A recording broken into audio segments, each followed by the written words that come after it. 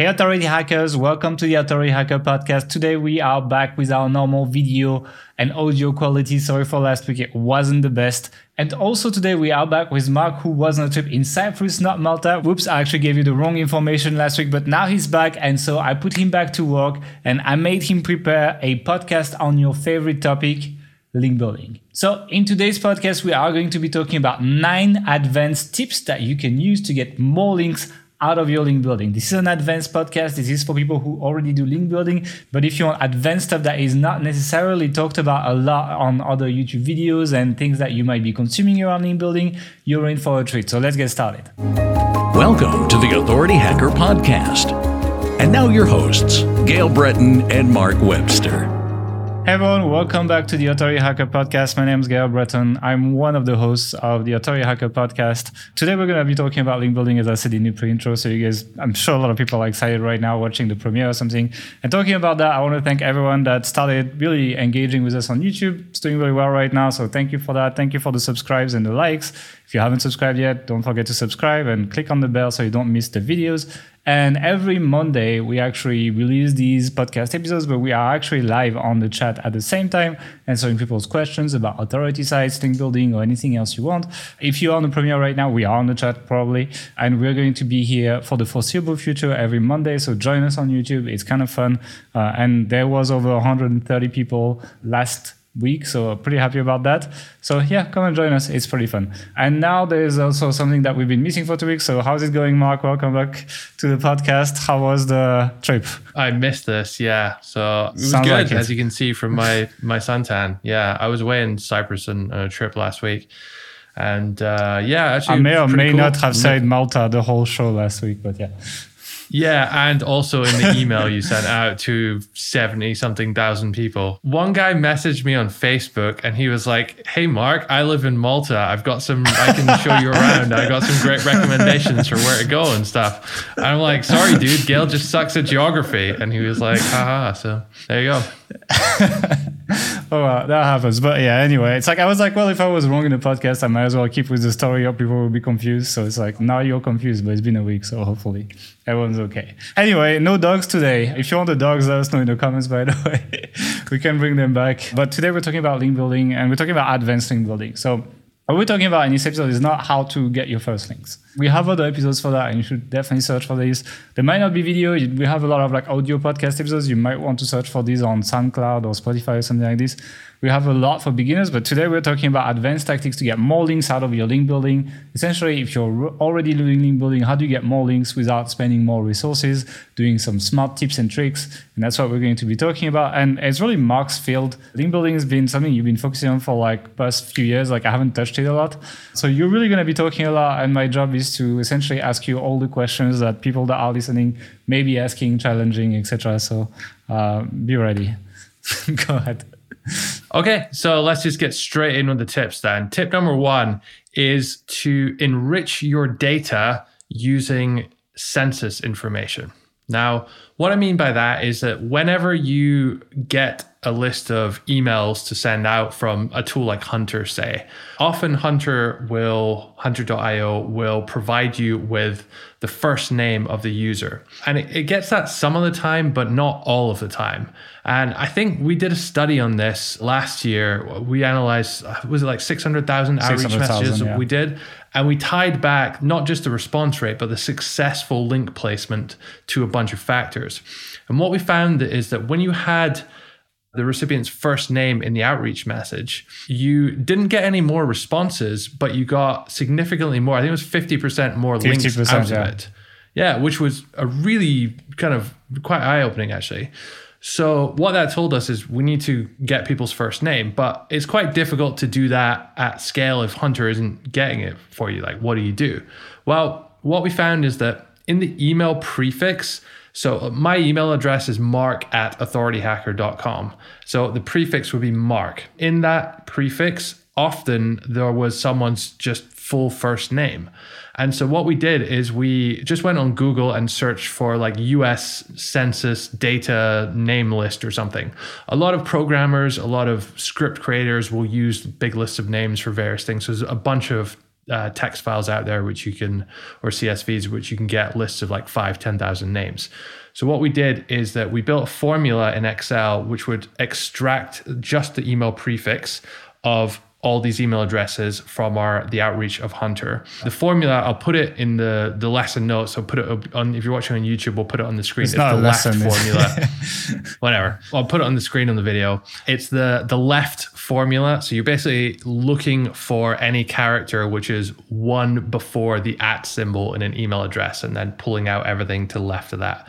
So once you've done that, you then VLOOKUP the US Census name list. So does that word appear in that list? If it does, then you can safely assume that that's someone's first name, and you can use that in the first name field. And the good thing is you just create that formula once, drag it down, and you can do a infinite sized list. And you can usually get like 20-30% of, no, I think it's like 15-20% of names that you wouldn't have gotten from Hunter. So it's a really good way to enrich your data. Yeah. So it's really big for like this big prospecting, the sales company, right? They're really like obsessed with like enriching their data. It's something that outreachers don't do that much. I mean, as we promoted Shotgun, obviously, we're like, well, you don't need all that stuff. It's kind of like this 80-20 thing. Like maybe sometimes a little bit of data can bring, like if it doesn't take too much resources and if you can automate it like that, then it's probably worth getting still. You still get better results by having more personalized emails. It's just sometimes it's not worth going all the way because it takes you so much time per email that you send so much fewer emails. So it's kind of like finding that balance. This is why we're saying this is an advanced podcast. You don't need to know this if you haven't done any link building or if you're just getting started. This is one of those things that you can add on at some point later. But as you said, it takes very, very little time to do this. So I would fit it in the 80-20 on the 20% of things that you can do that get 80% of results side of things. So definitely something that should be added to any outreach campaign. If you're on the audio of this, we'll be overlaying some footage of Excel on top of us talking, so you can go check the video for that. And if you're on YouTube, well, you're seeing it already. Yeah, and then actually the success rate went from 3% to 4.5% for this outreach. So it's pretty good. The funny part is the replies were almost the same as well. There was 17% with the name and 15% without the name. And open rate was like slightly higher as well with the name, 60% versus 53%. So it's like, it's not a complete game changer, but yeah, in the end, we got still 50% more links. And if you're sending thousands of outreach emails, it really will make a difference over time. It's these 1% improvements, really. Anything else on this? No.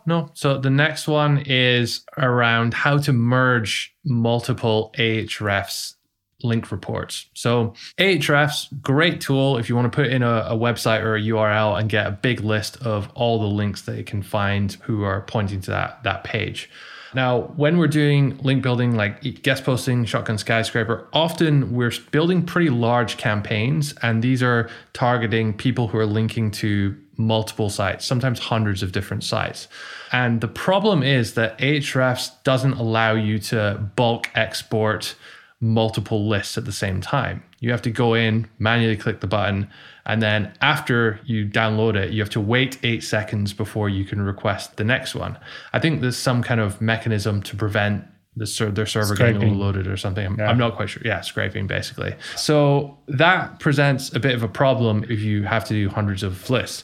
So, and I'm going to talk a little bit later when I talk about automation and building tools to automate parts of your link building process later in this video, in this podcast.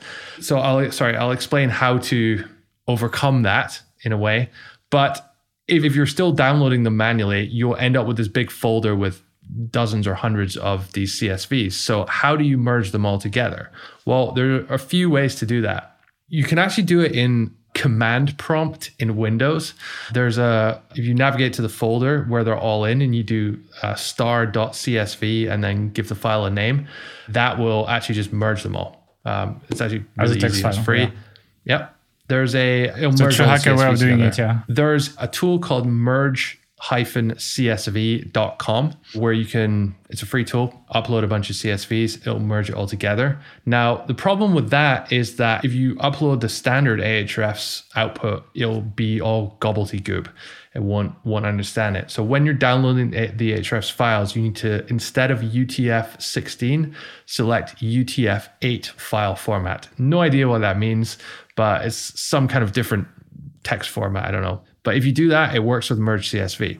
If you don't do that and you're a member of one of our products, then we actually built a tool that also does it as well. So if you log into your AH Pro or TAS member portal and you click on the tools button at the top, there are a few tools there that do various things. One of them is merge all of these CSVs together. So the use case for this is if you're doing a big, let's say, Shotgun Skyscraper campaign and you have 100 different competitors that you want to outreach to the people who are building links to that, you can make one single campaign in Mailshake or GMass or whatever tool you're using to do your outreach. And then you can merge all these CSVs together, throw that big list into a tool like Hunter and extract the emails that you can find from Hunter and then put it all through as one campaign. And it just dramatically speeds up your processing rather than having to upload each one by one to Hunter. Or, as I've seen some people do in the past, copy paste the data from each one into the next one. And it's a very slow manual process. So yeah, hopefully this should save some people some time on that front. That's the reason why people hate link building when they stuck at like 9 p.m. doing this. So yeah, it's mostly for like large outreach campaigns. I guess it can work for guest posting as well, provided you just take a bit of a different angle. I think it can work, and some filtering on the targets. Okay, not much to say here because I was going to ask for the use cases, but yeah, you answered that. So practical tip. Next point. This is actually really important because I guess 3-4 years ago, all we did for link building was Shotgun Skyscraper because it was just like the golden goose that would never stop laying eggs or whatever. Then we showed it to people. Then we showed it to all you guys, and it still works. Like we still do it for all of our sites actually, but what we've noticed is that there's a huge drop off as soon as you start outreaching to sites which are DR around about 60, 65 or higher. Those sites, the vast majority of those sites ignore all kind of shotgun type outreach. And you need to go in with a much more tailored, customized pitch to stand any chance of being heard. So we created a simple filtering system where anytime we're doing any kind of mass outreach, like shotgun style, as soon as a site that we're going to outreach to is identified as, it depends on the site, but usually DR 60 or higher, we will just take it out of that prospecting list and put it into another prospecting list, which we take a lot more time with and send much more sort of tailored outreach messages to. That way, we're still able to reap the benefits of something like Shotgun without burning our list or our reputation in the industry by outreaching to all the top players with, average quality kind of outreach message. Yeah, I was gonna say it was one of the biggest downsides of Shotgun Skyscraper. It's like, well, it's cool, but like you're actually essentially burning yourself out and looking like everyone else, not really standing out with the big players, the guys that they won't link to you in any way, and like you don't have like another shot at the first impression, and it kind of like sucks. So it's like, yeah, I would tend to even like not be afraid if it's a very competitive niche to even put the cutoff below DR60. Like I wouldn't be afraid to go below DR50. Another cutoff that you can look at, a cutoff point, is organic traffic. Like sites with more organic traffic, you can be more customized, and sites with less organic traffic, you can be a little bit more shotgunny / standard, etc. It's another way. You can use both, or you can use either. Like it really depends on your niche for this one. But yeah, just simple.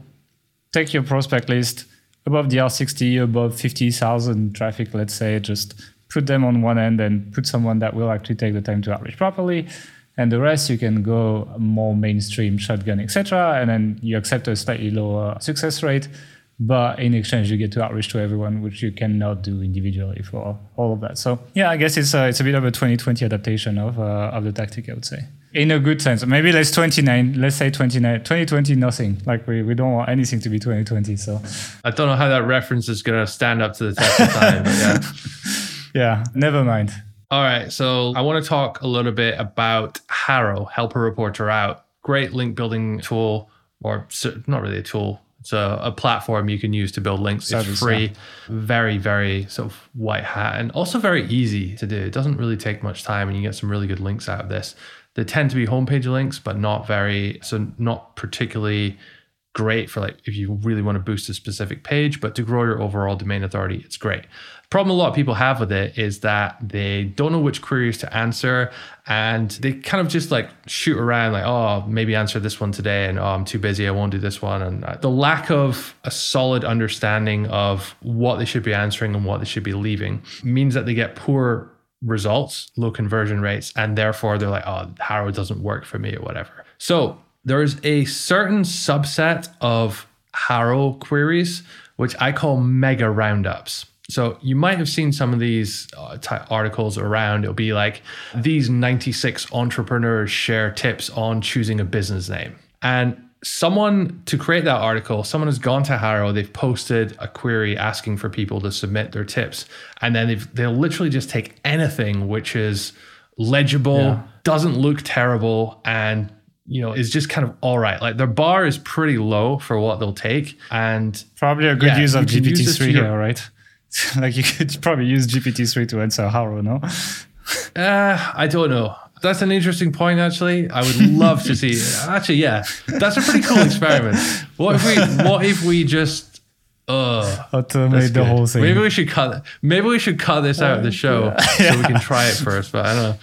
We're gonna get sued by Session for destroying their service. Total sidetrack. But what if you went through and just responded to every single Haro query every day with a GPT-3 answer? What would your results be? Yeah. How to kill another link building kind of scary tactic. when you think about it, isn't it? Yeah. Anyway, like in a non-GPT-3 world, you want to be identifying these mega roundups, because if you send any kind of response that's half decent, more than likely you're going to get the link from them. Your conversion rate is going to be very, very high. So they tend to be a query. It's hard to say from the query name, but if you read the first couple lines of the question in the Haro newsletter, it'll say something like, I'm looking for opinions on. And that's the real giveaway. If they say they're asking for opinions, plural, then very often it's going to be one of these mega roundups. You can kind of tell by the queries as well if they're looking for someone to answer a very specific question. But if it's a more open-ended question that could have multiple ideas, often creative things like business name ideas, or you see a lot of these in like customer support, customer service. What's your top customer support tip, or hiring tip from hiring managers is another one. And a lot of people, they're a little bit worried that they work in, I don't know, the golf industry, so they can only answer golf queries, but it's absolutely okay. I mean, you're running an online business, so you can answer queries related to running an online business, which most people are going to be doing things like hiring or choosing a business name, for sure is one. So broaden your outlook and what you can answer. But if you only that's the hack with Haro, right? It's like you can answer all the business queries as long as you're kind of like running a website or something like this. And like for us, for example, we got a ton of links from working remotely because all journalists were writing about this year. Like that's the 2020 tip, I guess. And yeah, it's like as long as you have a website, you're a website owner, you're a business owner, you can answer all business queries. And even if there's nothing about your niche, you can still get a ton of links, especially from these, I guess. It's kind of like, what's it called? Cross niching. Like that, we did a show on cross niching in link building. So if you try and find a link between what you do and the query, and you really try and be creative about it, don't just say, oh no, I can never do that. Then often you can. So use that to your advantage with Haro. But really, if you have no time to do Haro queries, then just look for these mega roundups, answer them, and your conversion rate will be super high. Yeah, you pretty much get in every time, unless you really have a bad answer, I guess. And or your site looks shit, I guess. Yeah, that makes sense. They work really well. What's the next one? So the next one is when you are answering Haro, just for a second, like think about the person on the other end. So they're probably going to get dozens, sometimes hundreds of queries from all sorts of people, and all the emails will start to kind of like blend in together in a way. So how can you make yours stand out? Well, how do you make an article or a section of your article on your blog post stand out? You have a subheading, which usually has larger text, or it's bold, or it is stronger than the rest. You can do that in your email. So rather than saying, hey, my name is Mark, I run Authority Hacker, blah, blah, blah, blah, blah. Like, they don't really care about that. They just want to know, they want to scan your email and then want to know straight away, what is this tip about and do I care? So by having a headline or subheading after your intro and just before the value of your tip or your answer to the question comes, by having that subheading and making it bold in your email, it stands out and they can quickly see what your tip is and say, do I want to listen to this? And then go through and actually read it. So we've noticed a significant increase in our link acquisition rate through Haro since we started doing this in our responses. Now, we did do a few other small changes at the same time, so I can't pinpoint exactly the numbers of growth that this gave us, but it's something we continue to do in all our responses. I was gonna say, like, journalists have no time. They have to produce 2 to 3 pieces a day or something. It's crazy. And anything that you make to make things easier for them, so like highlighting the part of the email that actually can use and copy paste in their article, will increase your success rate. Basically, if you make their job easy, then you're more likely to actually get the link at the end and be taken. So it's all about formatting. Like you can see when we send emails, even us, if you're by the way, we send a lot of emails on the newsletter, so make sure you're there. But we do use subheadings, etc. So you get to scan and you can go wherever you want. You don't have to read the whole thing, etc. Same on YouTube, for example. Now we have the chapters, so people can skip to whatever tip they prefer. They can skip the rest, etc. And as long as you make these better, like for example, I worked also, for example, for us on YouTube. When we actually started using chapters, average view time went up 30 or 40% actually.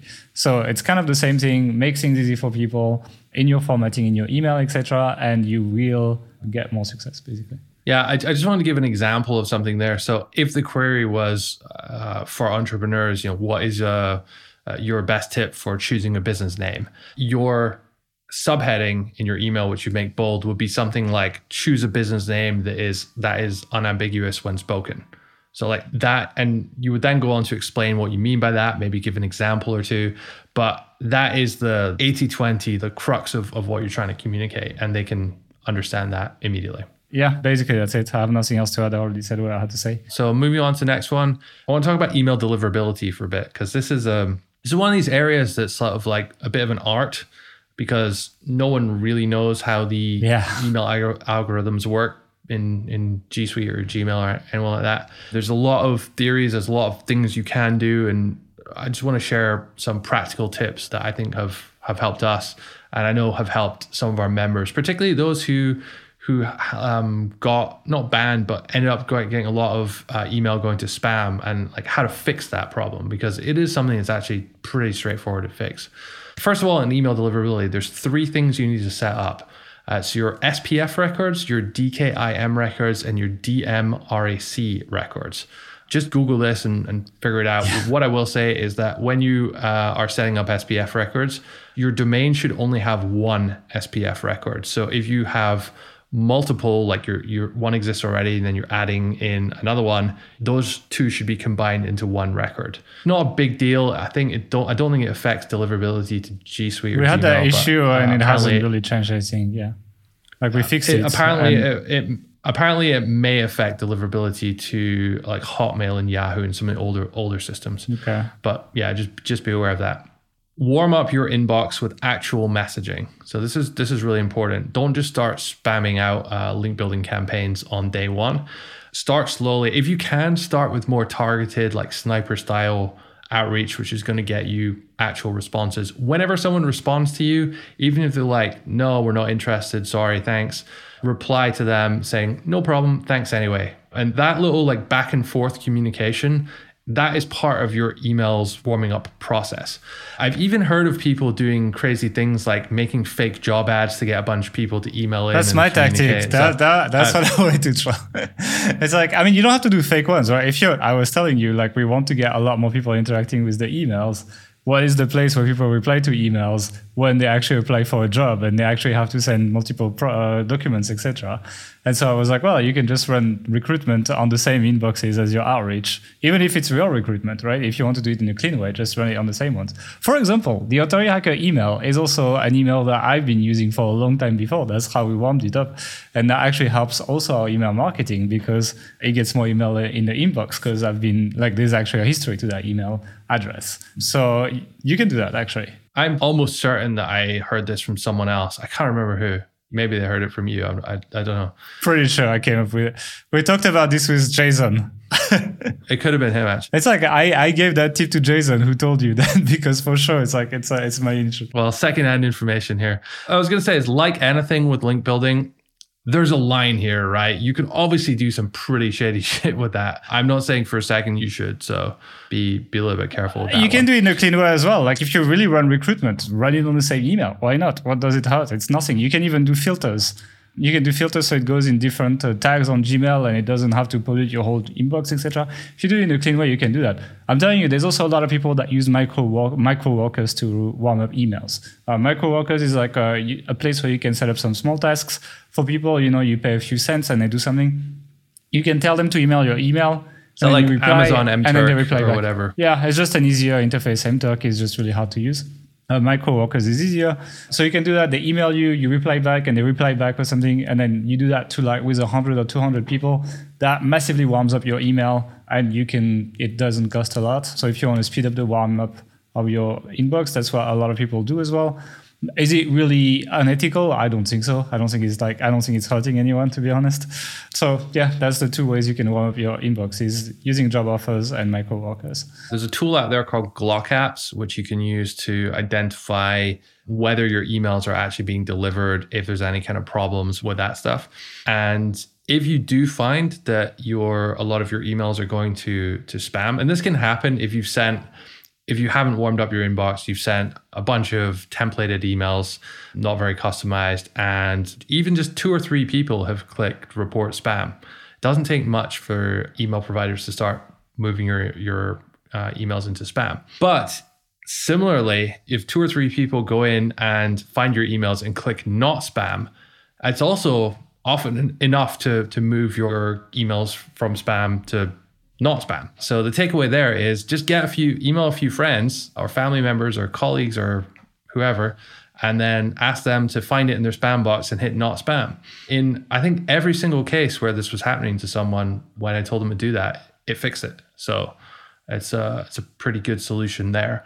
And just on sort of like suspensions and banning and stuff, I think over the last few years, I've seen like 4 or 5 people say or think that they've been banned from G Suite for doing email outreach, when in fact it's an automated user suspension, which is an automated process within G Suite. If they think that someone's hacked your email account and is using it to spam people, they'll suspend that account. They acknowledge that they could be wrong about it and they say it's an automated thing. So just log into your admin panel and re-enable it. Simple. It's like Facebook ads, basically. It's yeah, like they randomly ban you just in case, One thing that I want to say as well is that from several people, I've heard that Glock Apps actually is not 100% accurate, and that it often says that you're fine and not landing in spam, and then you actually send a campaign, you'll end up in spam. Seems like Gmail is actually flagging some of the addresses of Glock Apps and not necessarily returning the exact same result that they would actually do. I haven't tested it first, and it's something I heard from people.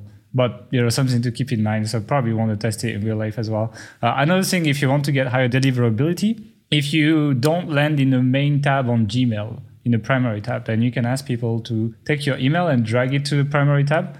And it's more likely for other people to also land in the primary tab when you do that. If you could do that with our emails, that'd be great, by the way. But yeah, it also helps quite a bit. And it's also like a trust signal for these things. It's kind of funny how everyone talks about SEO and nobody talks about like SEO for email, basically. Or like it's a huge thing as well. I actually watched a webinar. Yeah, I watched a webinar on this, and it really is like a dark art kind of how to do it. More often than not, though, it's applicable for people who have email lists, like subscriber lists, rather than email outreach. Although if you're doing large enough campaigns, then yeah, a lot of the same. I think it's still worth looking into this. Yeah. All right, let's jump on to the next tip. Next one is using Scrapebox to find email addresses. So if you've been listening to Authority Hacker podcast for any amount of time, or you're a member of any of our courses, we really like to use hunter.io to find email addresses. It's a very simple tool. You give it a domain or website, and about 40 to 60% of the time, Hunter is able to find an email address for someone who works there. The problem with this is that there's another 40 to 60% of the time when they can't find said email. So what do you do in those situations? Well, there are a bunch of tools out there which will go and like scrape the website and try and find email addresses. But the problem, and Scrapebox, which we'll get into in a sec, has a tool that does that. But the problem with that approach is that the quality of the results is very, very poor. So often you'll find that someone else's email is on there, or it's a writer or someone in the comments has posted their email, some random stuff like that. And it'll just pull email addresses which are completely unrelated. So the quality is very, very poor.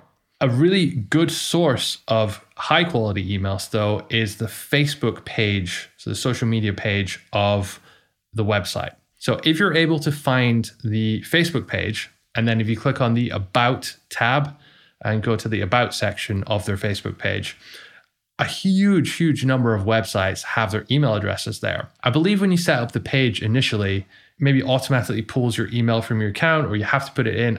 I forget, but for whatever reason, a significant number of sites have an email address there, which you can use to contact people. So that's fine, but you don't want to go through one by one and find everyone's Facebook page and then click on the About page to get the email and see if they have it and add it to the list. It's just going to take forever on a big list. So there is a process you can use in Scrapebox to essentially automate this. And if you don't want to pay for Hunter, by the way, you can put this process first so that you can just run this process. And once you've bought Scrapebox, which is a $97 one-off fee, it's a desktop tool, by the way. Actually, no, if you go on scrapebox.com/BHW, it's $67 actually. Oh, okay. There you go. So once you bought Scrapebox for $67, then you have lifetime access and you can just keep running this process and generating a lot of free emails. So what you do is that you first need to have your list of websites you want to find email addresses for. Then you need to find the Facebook page URLs for all of those. So Scrapebox has a free add-on. It's called Scrapebox Social Account Scraper add-on. So just install this add-on from the menu, and then you input URL list, and it will output a list of all the social media pages broken down by, Facebook, YouTube, etc., that it can find for those pages. Obviously, you can discount all the non-Facebook ones. Just take the list of the Facebook pages. Then what you do is in Excel or Google Sheets, you can just append /about to all of these URLs and to get the About page. Now, one word of warning here is that the Scrapebox Social Account Scraper add-on, it's not 100% accurate. So what I found is that a lot of the time it'll just pull facebook.com, like the homepage, as the URL. Not quite sure why that happens. So if you just sort the list in ascending order, it's going to, and then scroll to the top or the bottom respectively, you'll just find all of these and you can just remove them. So once you've done that and you've appended /about to all of these URLs, then you can put the URLs into Scrapebox's URL harvester, and then you want to select the option grab emails by crawling websites. Select a depth of 1, which means it's just going to look at that page. And what Scrapebox is going to do is going to go to each of those Facebook About page URLs and then say, can I find any emails on here? If yes, it's going to pull that emails into your list. And there you have a free way of finding at scale a lot of people's email addresses, which is pretty handy. You can run this, then Hunter as well, if you want to save money on Hunter, like only on those that you didn't find. With that, actually, Facebook is probably the best place to find the best email to outreach to people. Always. Yeah, anecdotally. So for small to medium sites, I think it's better. For large sites, not so much, as they often don't have like a personal email in them. So for larger sites, it's usually better to go with Hunter first. For small to medium sites, I'm not 100% sure. But what I will say is that the quality of the Facebook page URLs we found anecdotally seems to result in higher success rate and more links. I suspect that's because more people have like their personal emails in there or something when they first set up the page. Less people outreach that way too.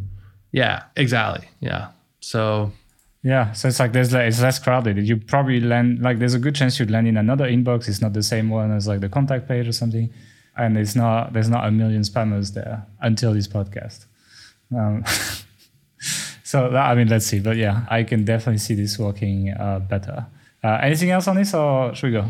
No, let's move on to the next one. The next one is around hiring link builders, how to do it, when to do it. So by far the most common problem I see when people start doing link building is, well, first of all, they hate it. So they think, how can I outsource this? So they put a job ad up and say, I want a link builder who can do this, do this, do this, do this.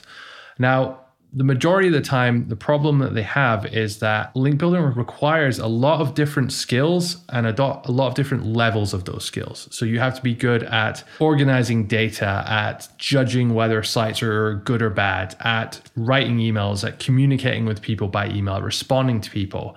And all of these things don't tend to be so many people that are good at all of them, right? So what you need to do is you need to break down your link building process into different roles. So typically you will have your earlier hires will be a data person. That person is doing all the scraping, all the list building, all the prospecting, everything up to the list of people who you're gonna message, right? And maybe if the templates are written, putting that into a tool like Mailshake and sending it out as well. And the other type of person who's very, very different and often more expensive is going to be the person who communicates, who responds to the emails. Whenever you're doing outreach, or if you're doing sniper style outreach, the person who's crafting those unique messages. So these parts of the process are probably the most important, and they're what separate a kind of poor to average campaign from a really great campaign. If you're able to communicate clearly and effectively with people who have responded to you, especially, then you're going to do well. But if you can't do that, or if you're not very good at doing that, then your results are going to be poor, unfortunately. So whenever you're hiring for link building, I suggest breaking down the process into multiple parts and hiring specialists in these areas, even if it's someone who's on an hourly rate rather than hiring someone full-time to take care of it. Because even the best people in the world tend not to be so good at doing both of these things. I think it's not just that. First of all, it's cheaper. And second of all, it's like if they quit, you lose the whole thing, So it's much better to have multiple people as well. It's at least you don't lose everything at once. So yeah, I think and just proper link builders are just like, they just know if they understand how much a link costs, then they will probably be too expensive for most people who listen to the podcast. Or not the best value, I would say. And I actually have another tip. Let's call this a guest tip by our friend Jason, who runs weoutreach.co. And they do this link building for clients. So their scale that they're doing it at is pretty crazy. And they're all about eking out as much efficiency in order to maximize their profit, right? So one problem they had was that they found the higher level people were spending a lot of time filtering sites and deciding, do we really want a link from them? How badly do we really want a link from this site? And if they're having to spend, even if it's just 20, 30 seconds here or there, checking out a site, putting in Ahrefs, saying, is it good? Does it have traffic? What's the trend? Is it legit? Is it PBN?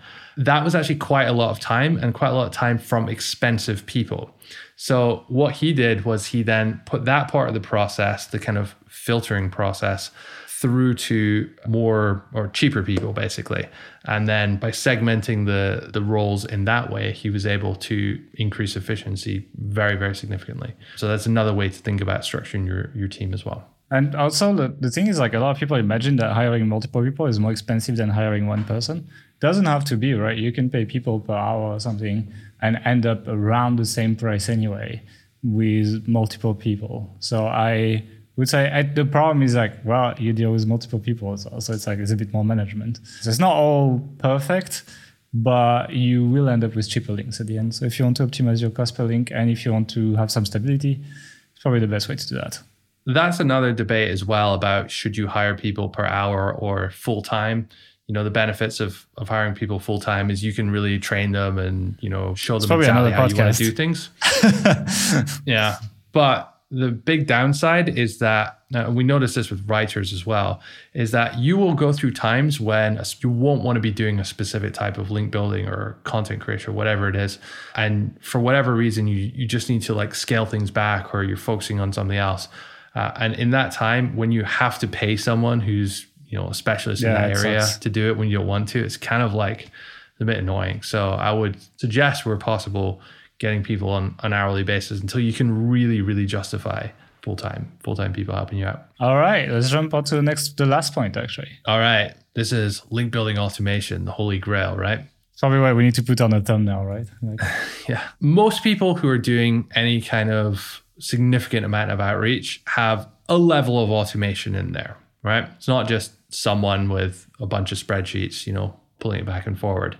Most people will build macros or scripts or mini tools to help out some of the more repetitive parts of the process.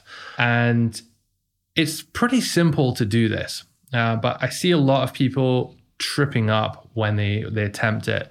And there are a number of reasons for that. The most common one is that people think, oh, automation, I'm just going to hire a developer and then make a massive program and he's going to build me a button that says build links, and it's just going to build links, going to do everything.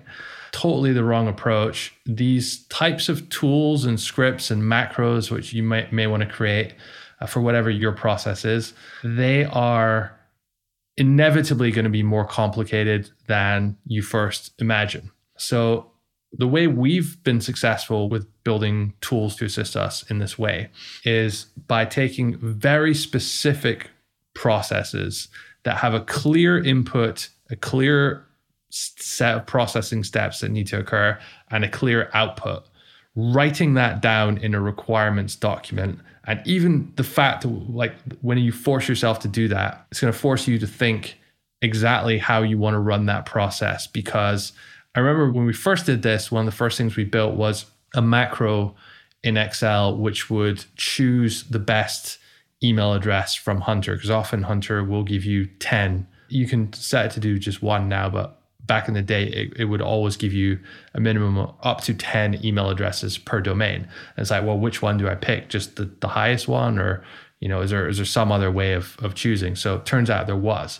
So we built a macro that would essentially choose. And we had to figure out what our own internal algorithm was. Like, we figured out we're actually choosing individual people a lot more. There's certain job roles we're choosing more, certain names we're choosing more than others. And there's certain prefixes like, sales at, that we were avoiding more than others. So we could start building up a kind of level of logic to it. And so we created a requirements document, which was, here is the type of file which the macro should get.